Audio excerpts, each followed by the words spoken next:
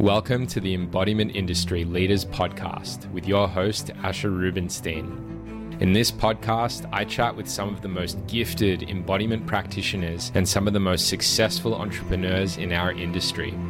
We explore the major challenges and the new opportunities to get ahead in healing, in growth, and in business. So sit back, relax, and listen in for some really powerful wisdom on how you can become a better coach, a better facilitator, and a more successful entrepreneur. Hey legends, Asher here. Live with Lisa James, phenomenally talented copywriter for coaches, facilitators, thought leaders, consultants, practitioners. And we're going to be answering your questions. I've been asking you to give me questions about social media and how to do it well, how to do the right strategy, how to do it authentically in a way that really inspires people to buy and also stays true to who you are. And we've got Lisa coming on. She's just a phenomenally gifted woman who's been working with a lot of the greats. So we're going to have a really rich chat about how to do this stuff. Lisa, hello. Hello. Welcome. Hello, Ash. Thank you for having me. Good morning. Good morning. So Lisa runs a social media content creation agency and is herself a really talented copywriter. It's called Sacred Social Media. We've worked together on the Spiral and other projects in the past, and she's just a pleasure to work with and actually knows her shit when it comes to marketing on social media. So we're going to be having some rich chats, and we're going to talk about tone, how to refine your tone on social media. We're going to talk about what to say, how to come up with new ideas for things to talk about. We're going to talk about strategy, organic versus paid marketing options, and how to batch create content so you're not trying to create content every single day. We're going to talk about investing in marketers and a marketing team. We're going to have some rich talks. Hi Lisa, welcome. Hello. Good to see you. Thank you for celebrating me, Ash. You always have the most lovely things to say. And you make me see myself in even higher light every time you talk about me. I'm like, oh yeah, she's cool. Thank you. She is cool, and it's not something I do with everyone. So take it. It's real. Yeah. Thank you. Yes, I am very aware to have a large pool of people that you could be having this conversation with. And the fact that you invited me on to talk about it is just, super humbling, super awesome. And I'm very keen to have brain gymnastics with you. I always love our chats. They always go to a good place. Okay, so let's dive in. Yeah. Let's talk about some marketing. So on the topic of tone, I've had a lot of people trying to walk that fine line of selling and being confident and really emphasizing the value of what they have to offer and being a role model for their audience, but wanting to come across as authentic and not always having all their shit together and wanting to be honest about that too, and being worried about pretending to be something and finding that blend of how much of my messiness should I share on social media, and how much should I just show bits that are like a good example for my audience. Yeah, what are your thoughts on that? Oh my gosh, I feel like there are three threads in that question, and I'm just going to speak to them as they come to me. So the first thing is that, you touched on that age-old marketing dilemma around, how much of my authority do I show and how much of my vulnerability do I show, and how do I retain my humility while also owning what I do as an expert? And this is a constant dance, right? Because we need to provide a certain level of authenticity and vulnerability about the reality of our lives in order for people to trust us, right? Good marketing is about building trust. It's about getting people to understand your brand the way that it actually is, and not always just what you'd like it to be, but actually what it is. So, and in order for people to feel that congruence, there has to be a level of authenticity and sharing about what's going on and what's real. And the balance then is, okay, I've got certain aspects of my life that are a mess. How do I retain my expertise while also showing that I'm an expert? And, you know, I've personally traversed this as somebody who is a business owner, who writes copy, who shares about my expert experience, as well as my very human aspects. And you would have seen that I don't necessarily shy away from telling people when something's going quite shitty in my life. And, you know, there are people that experiment this in different ways and can go too far one way or the other. And I think the answer to it is balance and context. So I think on the continuum of how much are you sharing about your expertise, how much are you sharing about your mess? If you're only sharing about your mess, that's actually not authentic, you know, because your life isn't all mess and everything isn't just terrible, and there are still things that you're doing well. Okay, so it's actually not this continuum of, you know, if I'm not sharing about the mess, I'm not being authentic, or it's actually also inauthentic to only share about the mess, because that's not true either. The other area is, you know, if you're only sharing your successes, if you're only sharing what's going well, if you're only sharing how amazing you are, that's also not completely authentic either. And that's not necessarily going to build trust. No one is going to believe that everything is going well all the time. Now, you may also be a really positive person. For example, I have a positivity bias that could, you know, sell magic to magicians probably, and that's really works for me. Like that keeps the sun shining in my life, and that's really great. At the same time, you know, there has to be healthy acknowledgement of reality, and, you know, you can be grateful and you can share your gratitude even in the worst parts of the storm. And you can also provide a healthy acknowledgement of, you know, the fact that there are challenges, and you can speak to those challenges without necessarily having to go into detail. So I think balance is important. I also think that context is important. Okay, so if you're expert in a certain area, for example, if you're an expert marketer, or you're expert, let's say, relationship coach, right? Let's say you're an expert relationship coach, and you're wanting to share about some of the difficulties, maybe in your health, or maybe in your business, or maybe in some other area of your life where you don't actually need mastery in order to retain your expert status, right? So that's one area that you can do that. You can basically look at the context of, like, what do I need to be a master in? What do I need to be an expert in? And then choose to share in other areas about your life, and choose to share about your vulnerability in other areas of your life that you don't actually need that expert status in, because people aren't hiring you for your health goals. They're hiring you for your relationship goals, right? Or your relationship mastery. You know, it's like an expert might need to have every area of their life sorted to be able to help you. Okay.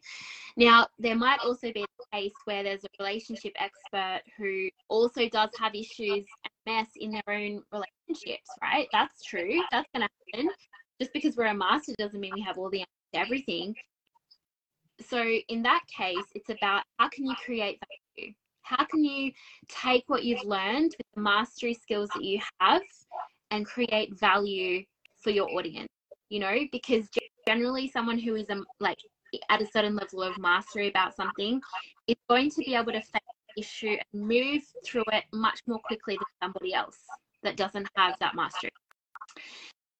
And so it's about facing that issue and then sharing it with your audience in a way that is accelerating their journey and helping them to break into the mindset of someone who does have the tools to actually navigate this stuff. It's actually, and I think this is the fallacy, it's actually not about things never being hard. It's about how we deal with them. And when you have a certain level of mastery, you deal with them in a way that is completely different and much more constructive. So that's part of my answer. Beautiful. Yeah, there were so many little gold nuggets in that. one of the pieces that I really loved is that it's the framing of how we share our vulnerability and our messiness. You know, you can share your vulnerability and your messiness, and you can say, I've got a problem. I don't know how to solve it. I'm giving up. I feel hopeless. I feel exhausted. I'm not going to take any help. You know, that we can share from the pits of despair, and we can share from a place of empowerment. We can say, okay, I've got a problem. I'm feeling pain. I'm feeling suffering. I'm confused. And I'm also committed to finding a way out. And I know that I have it within myself and within the support of my community to move through it. And just your relationship to your messiness really just says everything, because we all have problems, and it's not just about the problems that we face, it's how we show up for them that really shows the strength of our character. So I love that piece. And I'll offer my own take on it, which is, first and foremost, if we're marketing on social media, eventually we're going to try and sell something. So like it really comes down to, firstly, what is the impact on the audience, right? How are we actually going to sell something? And in order to sell, you need to help people see. We got Nat Kingston said, just because we are a master doesn't mean we have all the answers to everything. Absolutely.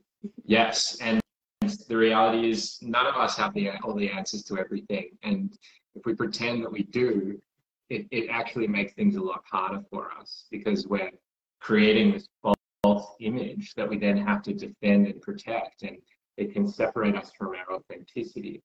And yeah, I want to speak to that. I was going to talk about the impact on the audience, but I'll start by talking to the impact on us. If we feel like we have to hide all of our messiness from everyone, then by definition, we're going to be pretending to be something that we're not. And that is psychologically challenging. It's really hard.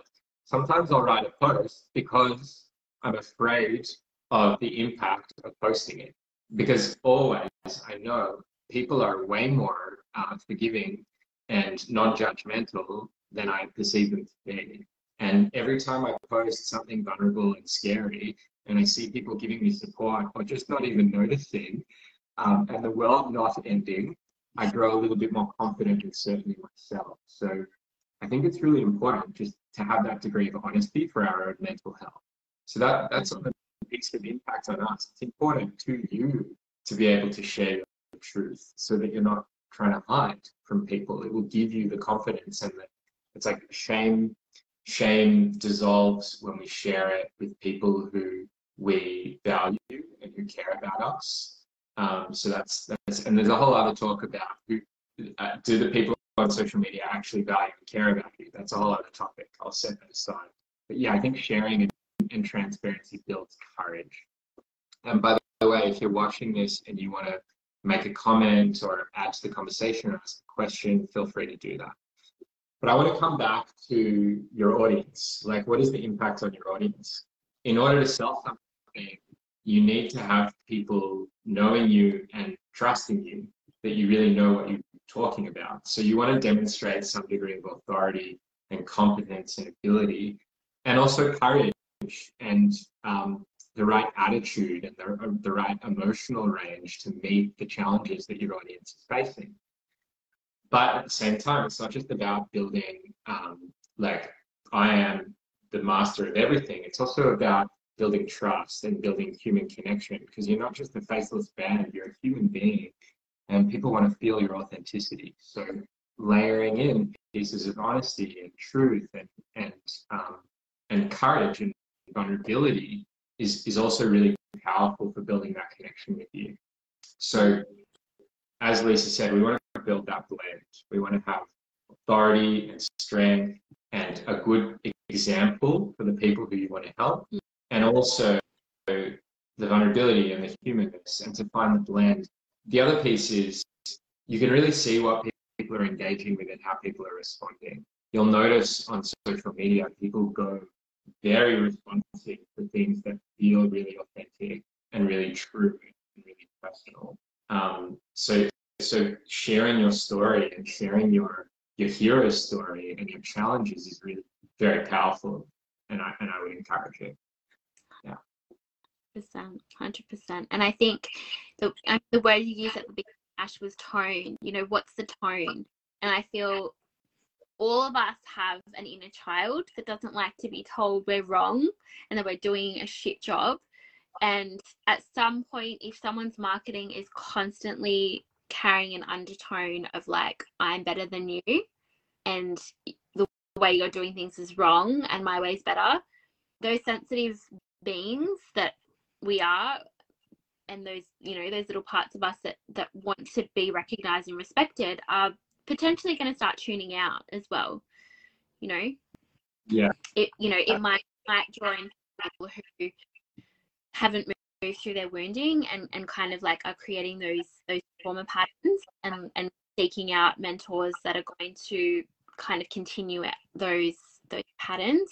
But if you want kind of to be attracting people that are healthy and wanting respect and, you know, have that healthy ego, speaking to them as a fellow human on the journey, and that you're sharing your journey with them and you're doing what you can in your marketing to support them on their journey with your real, with your wisdom, with your experience, with your lessons.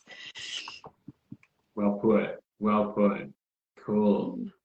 I feel like that's a wrap on that question. Does that feel complete for you on that one?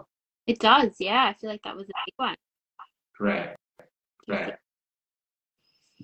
So the next one is, I'm afraid of being judged on social media if I sell too much. I'm afraid of coming across as salesy and hurting my brand. How do I meet that challenge? This is a big one, isn't it? You know, I think many of us have, and I would say the word trauma around sales experiences where our consent has not been considered, our experience of safety has been considered. There is that the salesman, right? And I really love the way that that's being changed. So basically, in order to stand out, share a message, and also call in sales without necessarily having to go salesy, I do think there's definitely a way to do it. So, you know, when you're online and, you know, people are aware that you have an offer or a product or it's something that you're selling, there are lots of people who will have a call to action for every single one of their posts when they're in launch mode, and that can work really well for them and their brand. And I do think when you get to a certain level of having curated your audience, you can actually get away with that. You know, for example, if you've kind of created an audience where the expectation is that if you stay here, I'm going to sell to you, and that's how it is, then you can get away with that, and it's fine. If you're still in the middle of building your business and your online presence as a business, it's totally understandable that you don't want to be smashing people every day with a direct call to action. And so I guess this is where the building of value in your networks is really important, and spending a lot of time, you know, adding those value posts that are building up your personal brand story, that are giving tips to your audience, that are sharing wisdom, that are leading them on a journey to more empowerment, so that they're in a bit better place by being in your newsfeed. They actually are getting a higher quality of life, a higher level of access to education and wisdom by being in your newsfeed. And, you know, in exchange for that, you're allowed to offer your services, right? It does become a fair exchange system where, hey, like, I'm going to give you some free value, and in exchange, do you mind every now and then that I'm posting some direct sales so that you can come and get more help if it feels resonant to you. There are also ways of actually selling without actually having to sell all the time, a direct service. So, you know, that can be a call to action onto your newsletters. It can be a call to action to free items that link people to your newsletter lists. It can be, you know, jumping on a sales call with you, which is more of an invitation rather than necessarily a hard sell. Like, there are lots of ways that you can do the soft selling that is really just helping give people an opportunity to get to know more about you, or for you to add more value in a different way. which is an invitation. You know, it's not that you're saying do this. It's like, if you're in this situation, you know, here's some ways that you can get more support for free or for a lower tier price.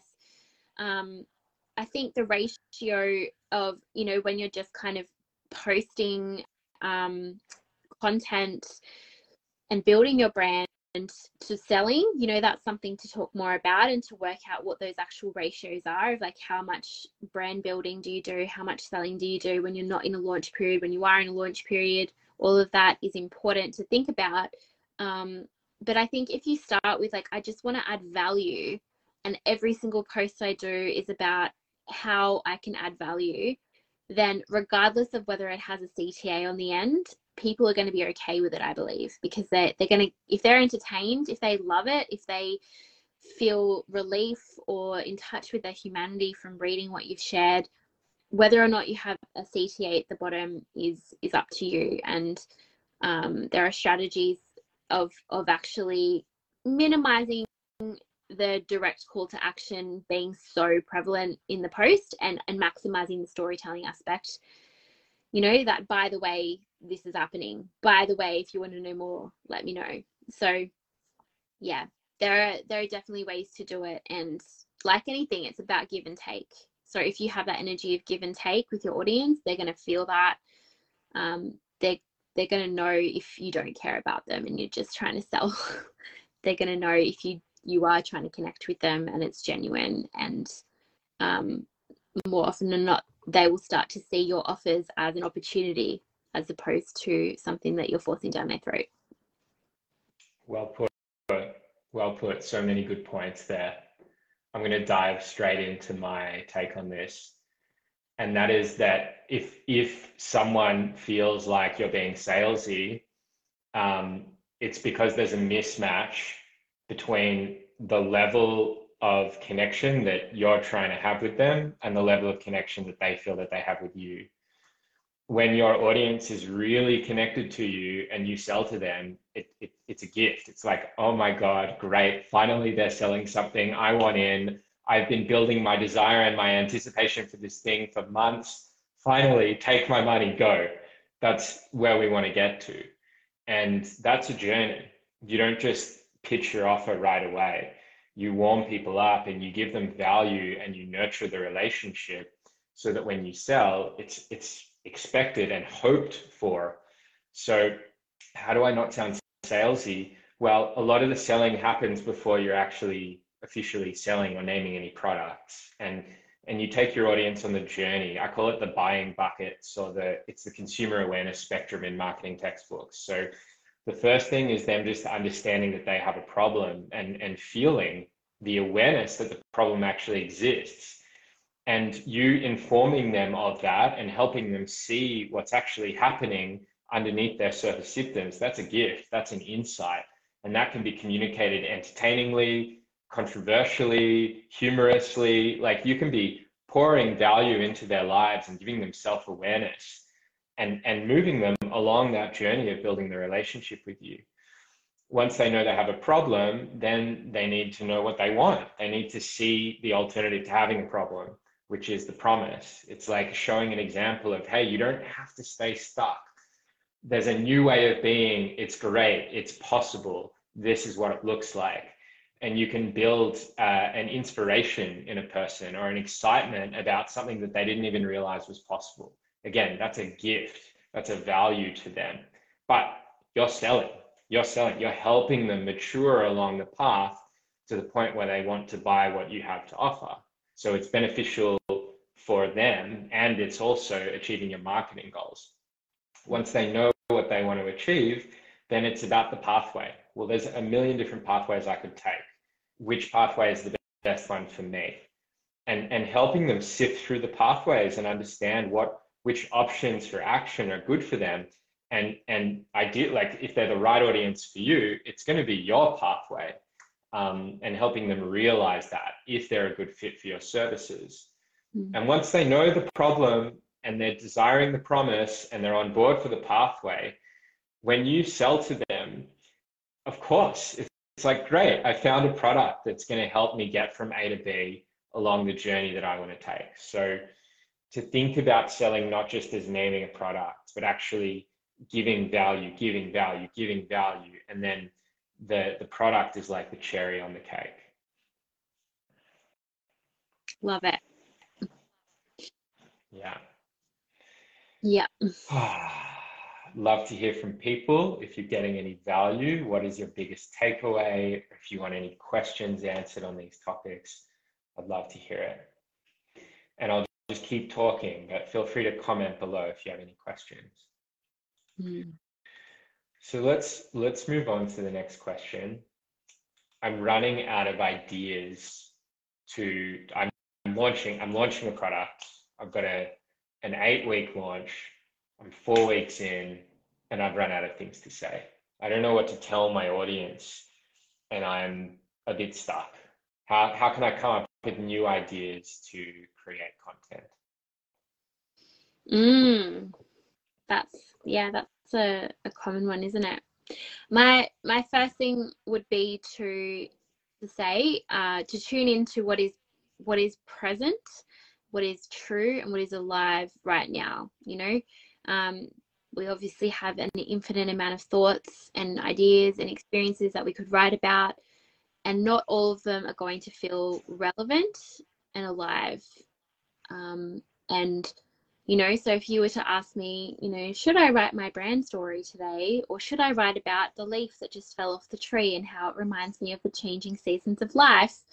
If the leaf falling off the tree is creating an emotion for you that feels real and human, I would suggest that one. I would suggest talking about the thing that is feeling relevant and true to you, and working out how that thing that is true and relevant to you in this moment links to your greater mission. I do believe that anything that you write can be linked back to your greater mission, which hopefully, if you've created an offer that is linked to your greater mission, then there's a natural connection between the thought that you just had, the way you want to help people, the offer that you have, and the greater mission that you serve and that your business serves. And when you have that level of congruence in your life and you're living in alignment with that purpose, essentially every bit of content idea or thought that comes into your head can be linked back to your purpose and your offer, because it's all part of it. So the answer is you can write about anything and find a way to link it to your offer and your purpose explicitly. Yeah, I love that, Lise. Yeah. The thing I love about that is because it keeps it relevant, keeps it alive. It keeps showing you as you are, and it's maintaining that connection with your audience. I like that. It's awesome. Yeah. There are obviously frameworks that we can use to guide us. There are definitely strategic posts that we can write, and we can kind of do a little carousel of like, okay, it's time to post a celebration, it's time to post a client win, it's time to post an offer. Like, totally, we can do that. And also, if you're really in that place of like, I just don't know where to start, just start where you are. That's a really good place to start. Yeah. Poppins or someone from The Sound of Music now, don't I? Just start where you are. Just start where you are. Just start where you are. Place to start. Yeah, I'll give one of those frameworks that you spoke to, because I think this can be really helpful. If I'm really stuck, I will actually get a friend to interview me, and I will be my soulmate client, the person who's watching, thinking about buying, unsure, unclear, sitting on the fence, and I will answer from the perspective of my client, because then I can really tune into my empathy and speak to them where they're at, or where I believe that they're at. And the questions that I will get my interviewer to ask me are around, as I said, the consumer awareness spectrum and objections. So the first questions are around, what is your problem when it comes to this thing that Ash is selling? What's your problem and how do you feel about it? And I'll answer that question, and I'll embody the experience of my target audience. And then the question around, what do I desire? What's my goal? Where do I want to get to? If I bought Ash's thing and it was the best thing ever, what would the outcome be for me? And I started answering that. And as I'm answering it and connecting with my audience and get out of my own head, I actually start to understand what's relevant and significant to them. What are the hot topics that they're thinking about? And I start to jot them down, and that becomes content for me to write about. That's an entry point into their world. And then I start again to the pathways. That's the third step, is like, how do I want to get there? And this is where it gets really interesting. This is where we can write some really juicy stuff, because once I'm clear on what my pathways are, then I get to my obstacles. And the question is, what's stopping me from achieving that result? What's stopping me? What's the scary thing that's getting in the way? So I'm running a marketing retreat and we're asking a question around how to come up with more content. And someone genuinely asked that. But the reason why I chose that question is because it's a common obstacle. It's a thing that blocks people from creating successful marketing. And that's how we came up with that content idea. So listing all the reasons why they don't believe it's possible for them. Is it too expensive? Is it too time draining? Is it too energy draining? Is it not possible for them because they're too traumatized or uniquely broken? Is it rejected by their societal values? Is it going to threaten their relationships? Understanding all of those objections and just speaking as if you're the audience. I'm scared of this, I'm scared of this, I'm scared of this. In no time, you'll have a list of like 10 or 20 things that are highly relevant to write about, where you can address those fears and address those objections and help them discover what's possible, so that they can move further along their own journey, and also so that they can actually feel safe to buy the thing that you're offering. I think that was pretty good. It's a very powerful exercise. Yeah. Sounds very sacred social media-esque, I must say. Oh yeah. Do you run that process with your clients? Yeah. Okay. Yeah. Cool. Yeah. Cool. It's good. But I mean, we've always known that, understanding the fears and aspirations of our clients is important, and obviously, deepening our empathy into actually like embodying what our soulmate client actually is feeling, like that is brilliant. That is brilliant. An amazing process to invite people into, and that's why avatar interviews and things like that are so valuable, because the more we can understand people and connect to their real life struggles and issues, like the better our marketing is going to be. And it sounds like that's what you're going to help people with, which is great. Yeah, I think the other benefit of that process is it just gets you out of your own head. Like when we're launching, we can get stuck in these little wormholes about worrying about how people are going to view us. When we start connecting with the audience and feeling their feelings, it's like a side step around those insecurities to really touch on what's alive for them. So it can be helpful. Beautiful. Yeah. Cool. Do you want to high five yourself, Ash? I feel like you do. Boom, nailed it. That's here. Did you see that? Well done. Well, let's move on to the next question. So this one's about batch creating content. I've heard a lot of people stress, and by the way, you don't need to be the first person who answers. If you want me to go first, we can switch it up if you want. Yeah. Into as well, yeah. Cool. So batch content creation, like people are creating social media. It's, for a lot of people, it can be like they feel like they have to divide their attention between actually being a practitioner and giving what they're giving and marketing. And it's like, I want to be a practitioner, but I'm somehow becoming a marketer. Like seems to be all I do all the time. I'm just in front of a screen when actually I want to help people with their relationships or their sexuality or whatever it is that you offer. And so we think about batch creation as a possibility. It's like, instead of having to create marketing content every day, set aside a block of time, create a whole lot of content, and then you don't have to think about marketing all the time. You can schedule it, you can get a VA to post it, you can post it yourself pretty quickly. And it just means that we can get in deep flow in marketing, and then we get in deep flow around creation and serving our customers. So there's less task switching all the time. So, you know, I've heard this desire around batch content creation, but there's a concern of like, I don't know where to start. I don't know how. I feel a little bit intimidated. There's a bit of a hurdle, and it's like wanting to get a clear pathway that feels accessible around batch content creation, so that it doesn't seem so daunting. So what are your views on batch content creation? What's a good way to get started? What do you recommend?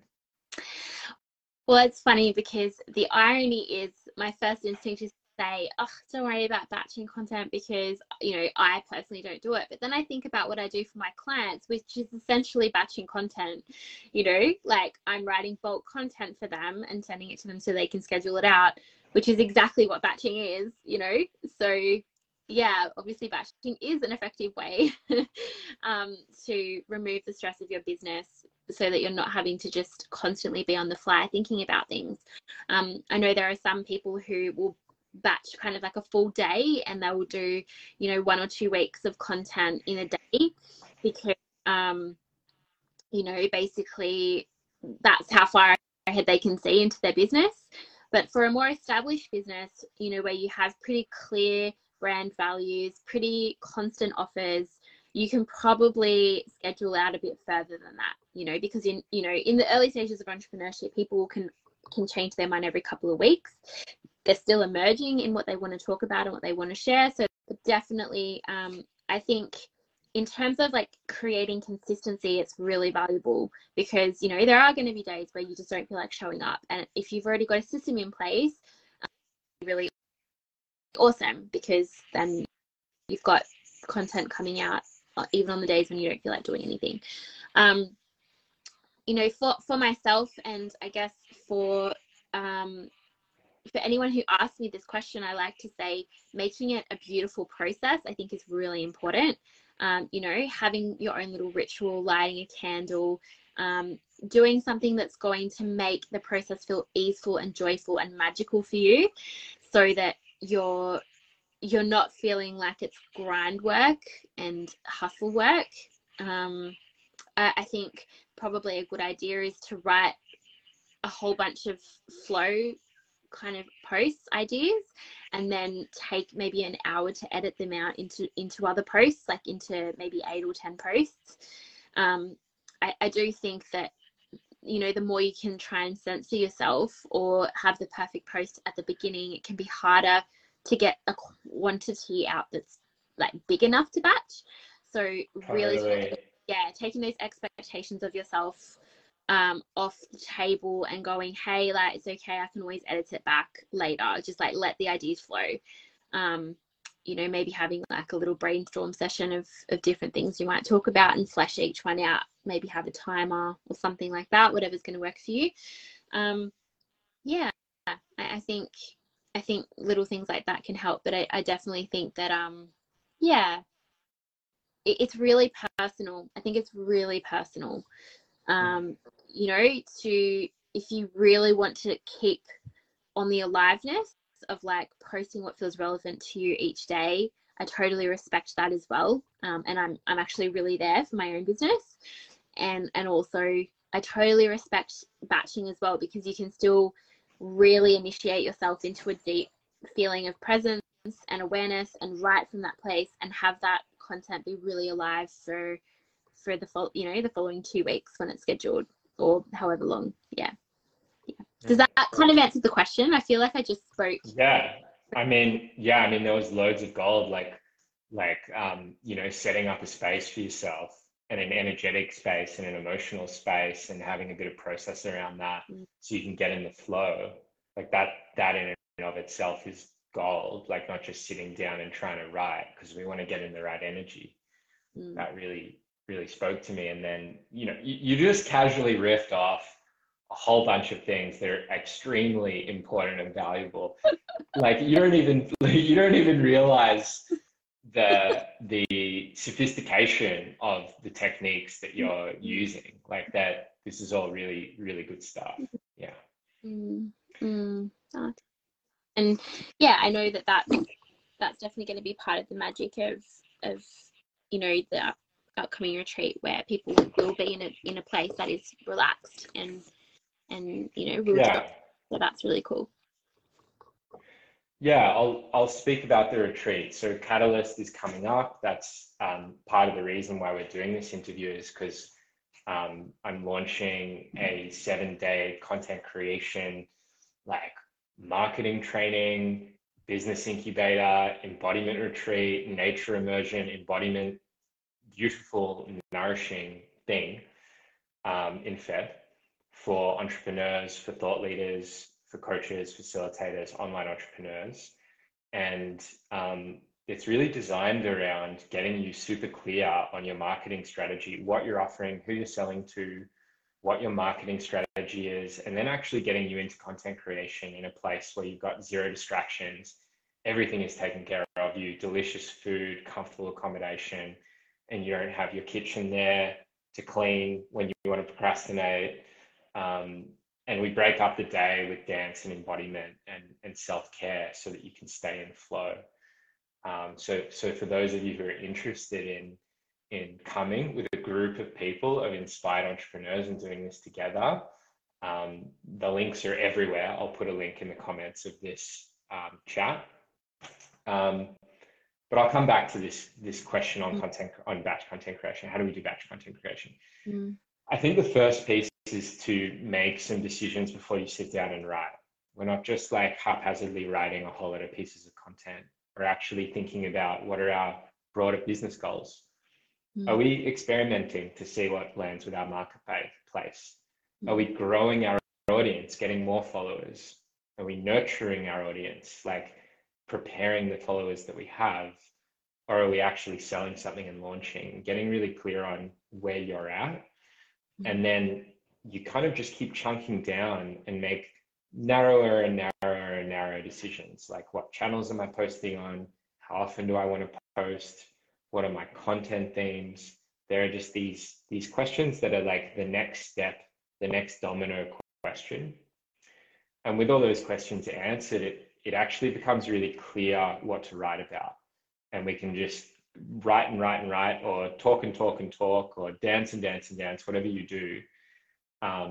Because all of these messy, complex questions have been decided. So I think that's a key piece, is making the strategic decisions in advance and not just trying to sit down and write.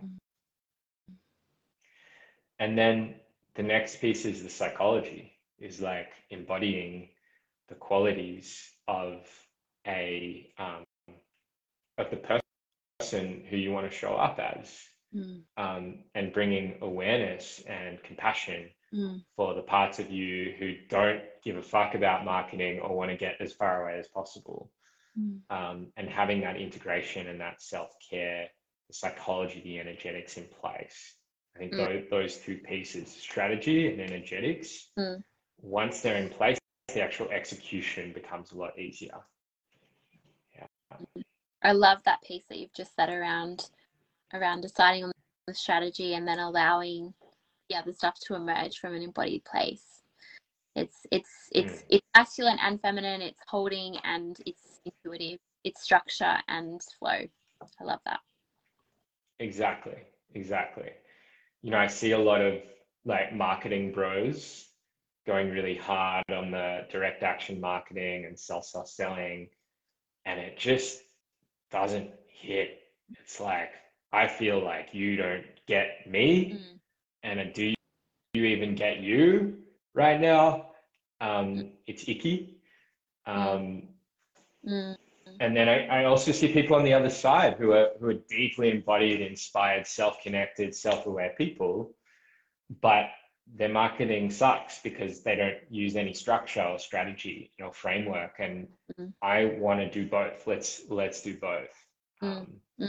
That's really the invitation of this retreat. That's it. And I just want to say how much I love that it exists, like that you're bringing this into the world. I've never heard of anything else like this, really, in a physical space. And I think a lot of people in the world struggle to really land in their bodies. I do think it's quite a niche industry that's emerging, and like some of the people that we know, and perhaps maybe even ourselves, are like the people holding the torch for this stuff and the power of it. And so really like rewriting that bro marketing story and showing people another way where they can get in touch with their own power in their bodies is just, yeah, really, really cool. It's really, really cool. And it's also turning on its head that like a retreat just needs to be all about relaxation, because it's like, actually we can relax and we can like do business stuff. Like, why not? Totally. Thank you, Lisa. Thank you for seeing it.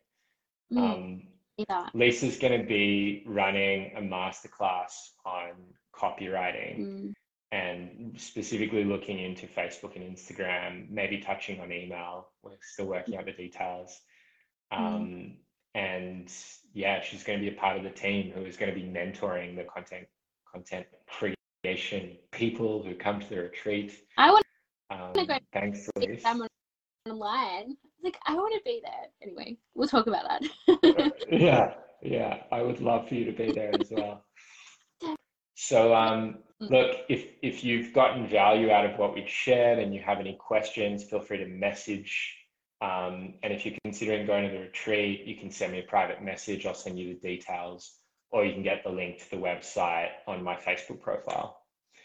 February 5th to the 11th, Catalyst Retreat. Thanks for joining, Lisa. Thank you so much. Appreciate your time and your genius. Yeah, hope you have a beautiful day. That's it. We're all good. No more questions. We've satisfied the people.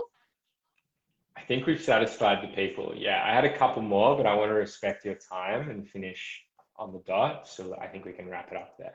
Okay. All right. No problem. And thank you very much, Ash. I am happy to do a round if you'd like, but if we're done, we're done. Another round. One more question. I'm happy to. It's fine. Okay. Let's do one more. For an entrepreneur who is like super passionate, skilled, like they've been trained, they've seen clients, they haven't yet, like, I just hear this issue, this dilemma all the time. It's like, I need a marketer to help me make sales to get more money, but I need more money to hire a marketer to help me make sales. And it's like this chicken or the egg, and they get stuck at that point for a long time. I'm curious about, like, what are your thoughts on that? How do we move past that challenge? Well, I'm curious to hear your thoughts on that. Sure. Okay. My thoughts are, yeah, I mean, you're always going to have to start somewhere, right? And I think making sure that you've got a quality product is important, because then you can really invest in marketing and know that it's going to pay off and have a return, right? I can understand the dilemma where you're not sure if you have a quality product or service or experience, and of course you're going to be tentative to invest marketing money into it because you don't know if it's going to have a return, because you don't know if people are actually going to want what you're selling. So if you've gone through those stages of having done a few pilots or offered, a couple of people what you're doing for free, gotten some feedback, sold it for a low end price and increased the price a little bit, and you're getting the sense that it's a good thing, I would recommend that, you do actually see your business as something that it requires investment. Like, you're going to need to invest on something in order to grow your business. Having a business account or a fund where, you know, maybe even at the beginning you have another job that isn't your actual business in order to top up that fund so that you can incrementally invest in your business. Because at some point for a successful business, you will need to have a basic or sophisticated understanding of marketing, or you'll need to outsource it to someone who does, who can advise you, support you in that way.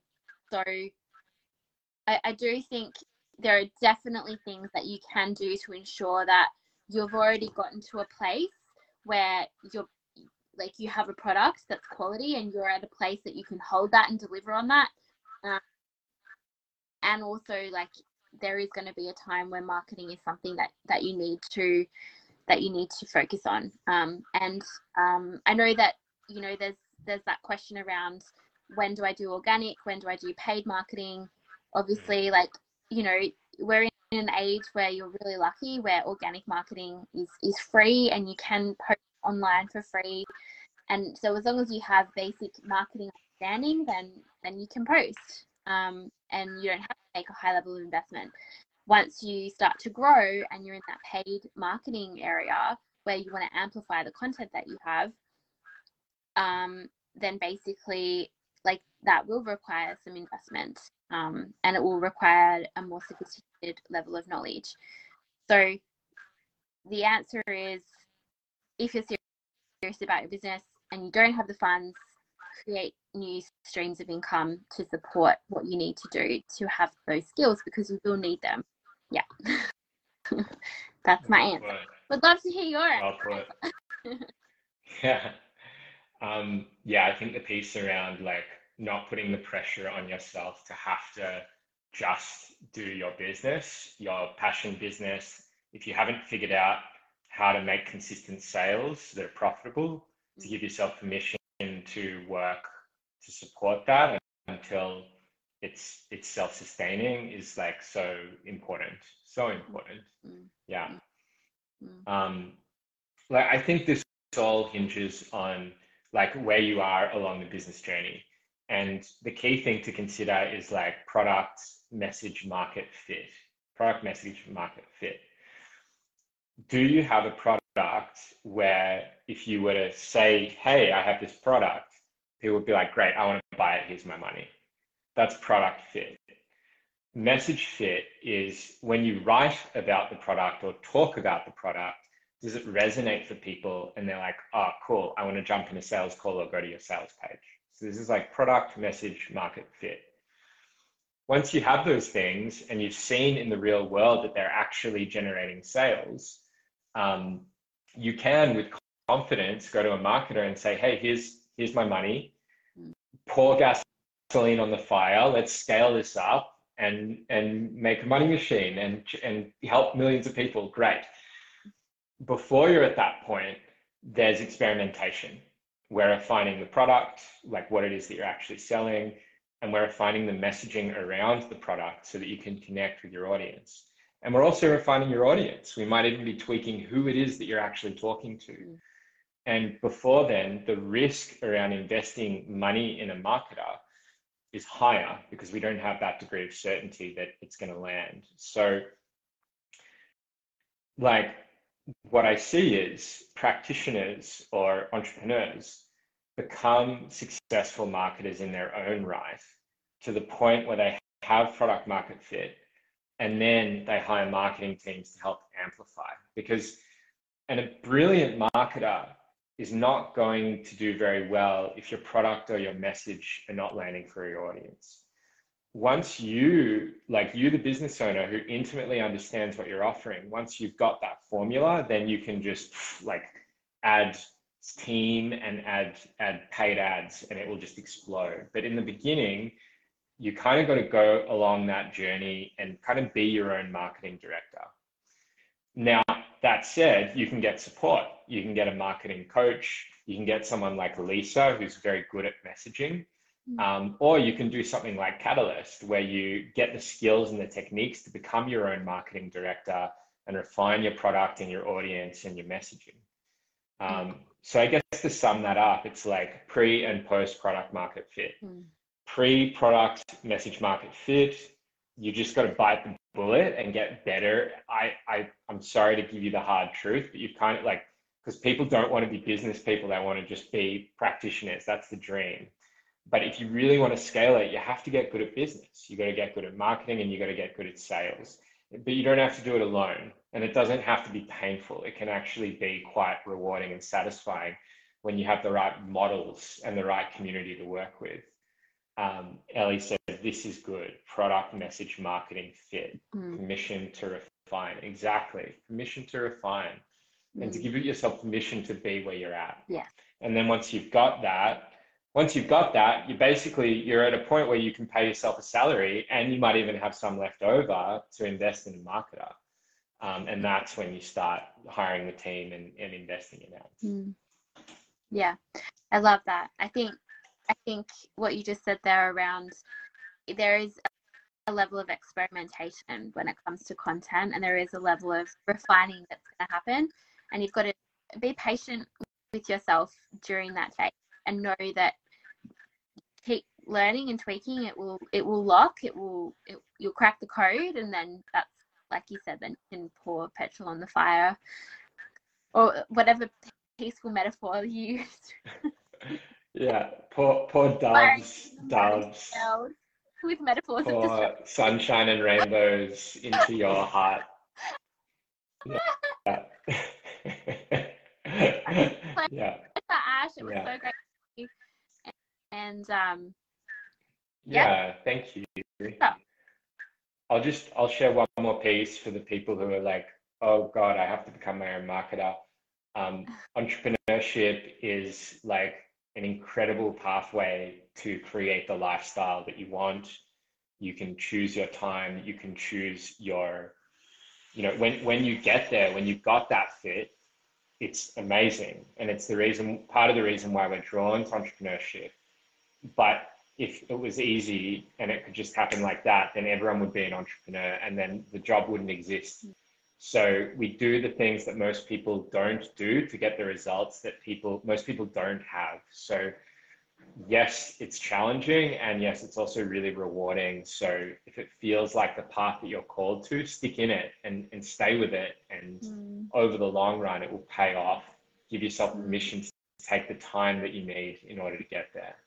Yeah. And thank you for running this retreat, Ash, so that people can do this in community, because I think, like you said, it's really important to keep going in community.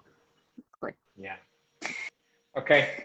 I think that's it. Thanks for your time, Lise. Thanks for listening, everybody. Bye-bye. Bye, everyone.